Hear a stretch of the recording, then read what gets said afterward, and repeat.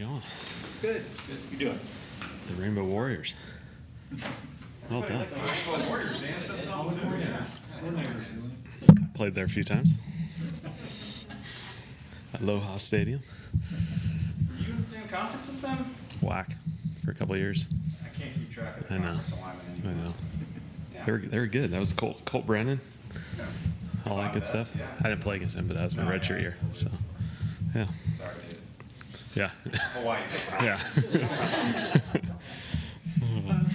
Just start off talking about the run game, especially in the first half. You seem to find some things there, just where you are and kind of what went into an improved run effort yesterday overall. I say we're taking steps. In the run game, I think we did some nice things in there. I thought some of the gap stuff, we're pulling our guys maybe a little bit more than we have in the last few weeks. And I think it's been really beneficial for our guys. And we got Mac back involved a little bit in the backfield. I thought that was beneficial for us. And so I thought there's some really nice things to build off of there. Do you save plays for, let's say, like you guys are in position now to play in the postseason? Or are you trying to, if there's going to be a play that you would use in the postseason, you want to see it during the regular season? It's a great question. We're still trying to win games, so if something helps us win a game, I feel like we'll utilize it. And if we ever get into a different situation, then we'll obviously handle it differently. But to me, we're just trying to win ball games. Maybe we could always say Dak missed a throw here or there, but after that, with the win and all that, how would you assess how you played yesterday?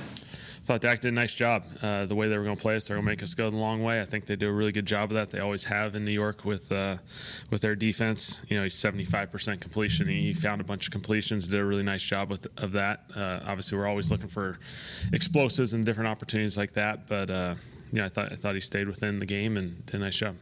Sometimes you would like them to, even though they got two safeties each, say let's challenge them once or twice. I think depending on the game and the flow of the game, sometimes there are times to challenge people, but felt like the way we were playing that game, felt like just keep finding completions, keep grinding it out, and I felt like we were going to be in a good position at the end. Did the weather affect deep balls as well a little bit? There's a little breeze. There's probably one that kind of just got stuck up there a little bit, but I think he handles weather really, really well for a quarterback. Why are bubble screens or rocket screen, whatever you want to call them, quick screens, such a red zone focus for you guys? I think just giving ourselves, get the ball out in space for guys, give our guys opportunities. Obviously, the field vertically gets narrowed a little bit, and so we can still stretch them horizontally. And we had a couple close ones there. CD, I think, kind of lost the ball in the sun there on one that kind of put us in a little goofy situation, but that happens. CD said after the game he felt like he played terrible. How much was the sun a factor when y'all talk about the plays after, and what wasn't working for him at Dak in the ball saving? I'd say the sun is just kind of like a first quarter down that corner of the end zone, and then after that it kind of seemed to get away from the field enough for guys to play ball. But those games happen. Obviously, we had a few drops in there. You just got to keep playing, keep responding the right way. You're going to get more opportunities as the game progresses, and I think we can all just keep working through that. What are they doing to take Amari away? He didn't get a lot of targets yesterday. Yeah, I think he had 5 targets probably. I thought they kept the shell on top. Really both edges. A lot of our completions were in between the hashes and between the numbers specifically, and so I think that was where our opportunities presented themselves. And so, obviously, a game like that, you end up seeing Schultz gets a number of catches, CD gets a number of catches. They end up being a little bit more of that check down. TP and Zeke had some more, and so the perimeters, they kind of stuck the shell on top of that, and so. We're always trying to get opportunities for those guys. We feel great about them, and if the opportunity presents itself, we'll take advantage of one-on-ones outside. Why was Sunday the right time to go back to Connor McGovern at left guard, and what did you make of how that worked out? I think it was a really, really good opportunity to get a full week of practice. Connor Williams get back in there at left guard. I thought, what McGovern brings in the backfield is really special, and he does a great job of it. And so I think we're in a really good place. And so continue to progress with these guys. And obviously left tackle, we kind of had Terrence and Ty both play just because Terrence hasn't played a ton over there. Ty's kind of been, always kind of played left tackle. Terrence is kind of mostly right tackle. So we felt like playing both those guys over there gave them an opportunity to kind of both platoon. They kind of had a nice balance there and let the other guys roll. On the Schultz touchdown, were you hoping that Connor McGovern would have got that? Yes. Yes, I think everyone wanted it, but they covered McGovern. So, it happens. Maybe we'll see if we can get another one. Sorry, there was a pretty big disparity between Schultz's production the first 6 games and the next 7. I understand what you said about coverage yesterday, but is there a reason for that disparity, and is that something that you need to try to intentionally work into what you're doing regardless of the coverage? Well, I think we always want to get guys, we always talk ball distribution, trying to get a lot of guys involved in the game. And, it's something probably for myself, I'm always trying to find different ways to get guys the ball and, get guys out in space, get guys opportunities, touches, because, that's what we want. I think we had 9 guys that touched the ball in this game. And so while there's guys that, hey, you'd love to get Amari more touches, we did get the ball distributed around. And I think that's an important aspect. Defense is going to play us a certain way, but we still want to get the ball to all our different guys. And, this game presented Schulte a lot of opportunities inside, and so, those guys, we want them to get the ball. This is, I apologize for basic, football 101, but people always say you want to attack the defense in a way that makes them switch up. Is it fair on some level to think that defenses are just unwilling to change the way they're playing? It doesn't seem like they're presenting you with a lot of different looks regardless of whether or not other things are working. I'd say, we're being tested of our patience a little bit at times lately, and so I think this game was a great example. I know it wasn't fancy by Dak, but I thought he kept finding completions, kept doing a good job. Do we want to finish a couple and get a few more points out of those? Absolutely, but I think you sometimes you're going to test your patience, and eventually, if the script gets flipped, then let's take advantage of opportunities outside. Not so much, not really this game in general, but like. If a team is presenting that to you just too high all the time, doesn't want to give you those looks, is there an effective way to shake them out of playing that way? Well, I think obviously they're giving you opportunities to run the football, and they're going to make you go. In general, they're going to try and make you go the long way. They're going to try and create 8-10 play drives and hope the offense at some point slips up, and then they get you behind the sticks. And now it's a challenge to make large chunk plays when they play too high safeties. And I think it's obviously a little bit of a trend across the league. Everyone's kind of seems to be a very common approach by a lot of teams, and so sometimes it's to make you go the long way, and you got to be willing to do that. And at the same time, still aggressively, when you do get those opportunities, take them. And, when they do give you one-on-ones, you got to be ready to take them. Dak was saying on that turnover he had in the fourth quarter, that was an example of him being a little greedy, going for something. Is that an example on teams are willing to ride this out all the way through because they just assume at some point your instincts are going to kick in and you're going to force something? Yeah, I think so. I think that's obviously a great example. I think just keep chipping away. That was in the fourth quarter. Just take a little completion, move on. We're going to have one nice long drive there early in the fourth, drive it all the way down the field and get some points. And so, obviously at times we got to check ourselves as well. What's the biggest impact when you guys have virtual meetings before and after practice, and how does that affect your teaching ability to say this is what's in the plan? I would say our guys have gotten really good at them. I really think in many ways they're very comfortable with it. I think we do a great job of it. Do group settings. We can then break up into small groups. Sometimes, you lose a little bit of the interaction aspect of it, and potentially some of our additional walkthroughs that we do within meeting times. Because a lot of times you'll have a large block of a 2-hour meeting time, but guys don't want to sit in a room for 2 hours, and so sometimes last 20 minutes, last 30 minutes may become a walkthrough, and so you do lose a little bit of that. But I think we're trying to find different creative ways to.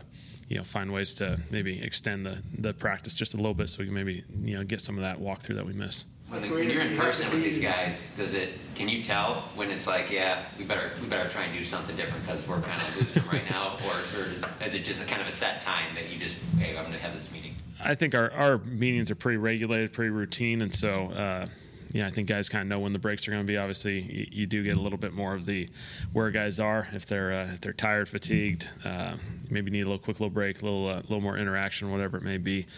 But I really think our guys handle the meetings pretty well. And in some cases, you wake up and you just pop right onto your computer, and then they're not driving down here until later in the day. And so in many ways, it probably keeps guys in their comfort zone and allows them to stay at home for a little bit longer.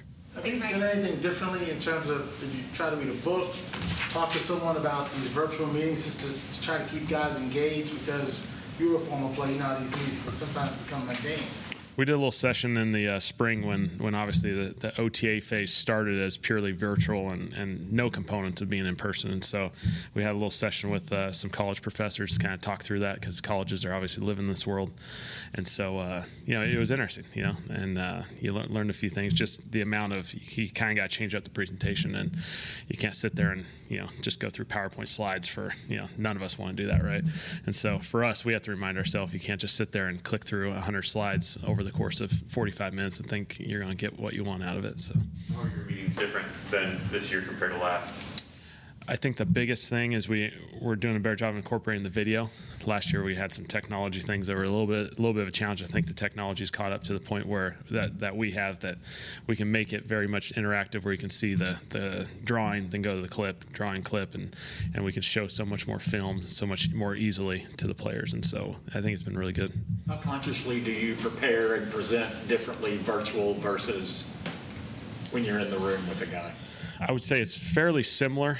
I think you just got to be conscious of the length, and make sure, because it's natural, you're always sitting in a chair. Sometimes you just kind of get into the routine of just sitting there on your computer, and you got to remember, give guys breaks, let them go take 5 minutes so they can stand up, move around, do all those sorts of things that we all probably, with all of our Zoom fatigue that we all have nowadays, we need to stand up every once in a while. So your presentation's still basically the same. You're just more cognizant of, the body language is here. Maybe let's take a quick break. Yeah, I think we're trying to create as much of a routine that feels the same. So the presentation is obviously very similar, because it's simply just sharing the screen that you'd normally share in the meeting room. I think it's just reminding yourself to give the guys a little break here and there, and so they can break it up and come back with a little bit more energy, grab a snack, go to the bathroom, all the different things that you normally do in a meeting. You just got to remember to do those even virtually. Were those local professors, or how'd that get set up for you all? I don't know the exact connection. They were from North Texas, and so they came and presented to us right before. This would have been late March, right before we were about ready to start the OTA phase, and we were going through that setting. And so I think our guys do a good job. Our position coaches are then able to handle their meetings. I think that was the biggest aspect. They're able to do the film on their side as well, and so I think it moves smoothly. We go from a team meeting, and they break out into offense and defense. Then we go into position meetings, and then at the end of that session, they go with Bones on special teams, and other guys stay in their virtual meeting rooms. And so it feels very very similar to how we do it here. I think Mike said the concept is called bend back, when y'all are kind of pushing the pile. What's the philosophy there, and how do you practice that, especially now in this stage when there's so little contact? Or how do you know that you're ready for it? I think it's just guys getting behind the pile and giving the presentation. Obviously, there's a practice component. You're not trying to hurt your own players, get behind it, but we obviously train it throughout training camp. That's a big opportunity for it, and our guys have done a really nice job. We had a couple in there. We had the short yardage to Zeke, and then the Sprinkle caught a pass where they almost shoved him into the end zone. And so something we talk about a lot: just cover, finish, the bend backs. Those are kind of the terms we use, and I think our guys are doing a really good job of it. It's hidden yards. It's Zeke can fall down and we can get a yard on that and get to first down, but we got whatever it ended up being 8-9 yards out of it, and that potentially gets you on the other side of the 50, and now you're rolling. Physically, Zeke today compared to say 2 weeks ago when you're coming out of that 3-game 12-day stretch, what differences have you seen? Certainly looks better. I thought he's done a great job of fighting through everything that he's been dealing with. 3 games in 12 days is really hard on people, and then when you're putting in injuries, it's really a challenge for everyone. And so he's done a great job. You can see the last couple weeks, you can see the steps that he's making, and he just looks so much more confident out there and comfortable out there playing. He kind of got the brace going, and I just think he's really comfortable right now. But Tony, are there times with this foot you have to say, can you make this cut on your left foot and you run that play? I think our approach to that game was really, we're just going, if he's ready, let's go.